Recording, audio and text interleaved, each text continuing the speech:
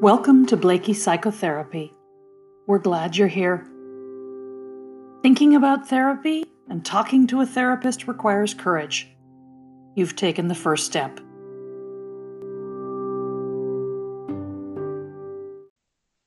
Are you laughing? Let's talk humor and health. Humor is a funny thing. No pun intended. What one person thinks is hilarious, another person barely breaks a smile. What counts as humor in one culture can be seen as insulting in another. Not only is humor tricky, we hold certain beliefs about its value, especially regarding our health.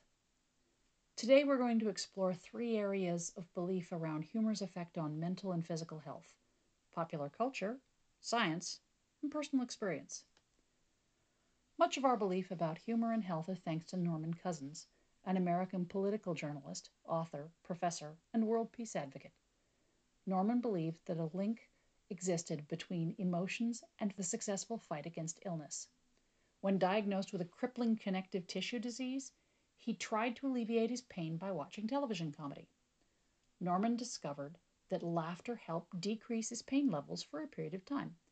He continued this practice until he was cured and went on to write a collection of best-selling nonfiction books on illness and healing. As a culture, we now attribute laughter to be able to help strengthen our immune system, improve our mood through the release of endorphins, lessen feelings of anger, reduce pain, and decrease stress. Laughter is thought to provide these benefits even when we don't find something to be funny. Enter laughter yoga, a practice involving prolonged voluntary laughter. It's based on the belief that voluntary laughter provides the same physiological and psychological benefits as spontaneous laughter. Laughter yoga is done in groups with eye contact, jokes, and playfulness between participants. Apparently, forced laughter turns into real and contagious laughter. Originally, when I started thinking about this, I naturally assumed, based on common thought, that comedy was good for our mental health. However, as I researched, I learned that the study results are inconclusive. Some find no correlation between boosts in physical or mental health and humor. Others said that there were minor improvements, and still others suggest that any improvement is short-lived. There is even some thought that Norman Cousins' illness was misdiagnosed and his cure would have occurred given enough time. The scientific jury looks like it's still out. As my old aunt used to say, the proof of the pudding is in the eating. In other words, try it for yourself to see if it works. So it is with the benefits of humor for mental and physical health. At the end of the day, usually what we care about more is what works for us and the people we love. Treat the effects of humor on your life as a personal science experiment. Here's what I've learned about the effect of humor by watching myself, loved ones, and clients. Laughter feels good. There is nothing like a full belly laugh to bring on physical relaxation.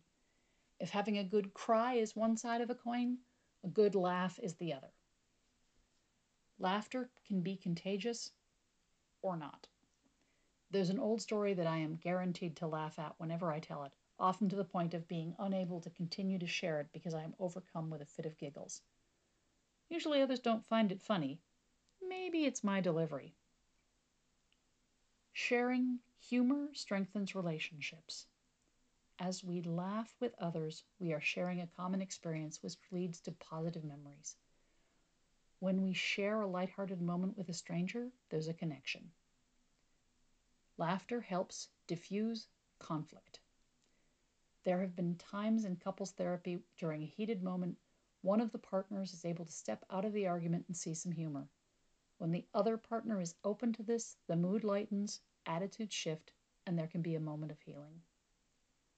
And dark humor can be helpful. Even when things feel really bleak, being able to laugh, not at someone's expense, can help make things a bit more bearable. The ability to experience humor is an important human characteristic. It makes life a lot more fun, and we all know that we can use a lot more of that. I hope this helps. If you have any questions, feel free to get in touch, and I'll see you in 2 weeks. Thank you for listening. The Blakey Psychotherapy Podcast is produced and recorded by Anita Woodard from Woodard Administration. Please subscribe and tell a friend about the podcast.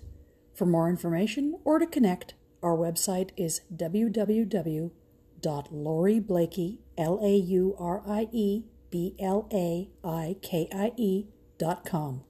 Thank you and take care of your mental health.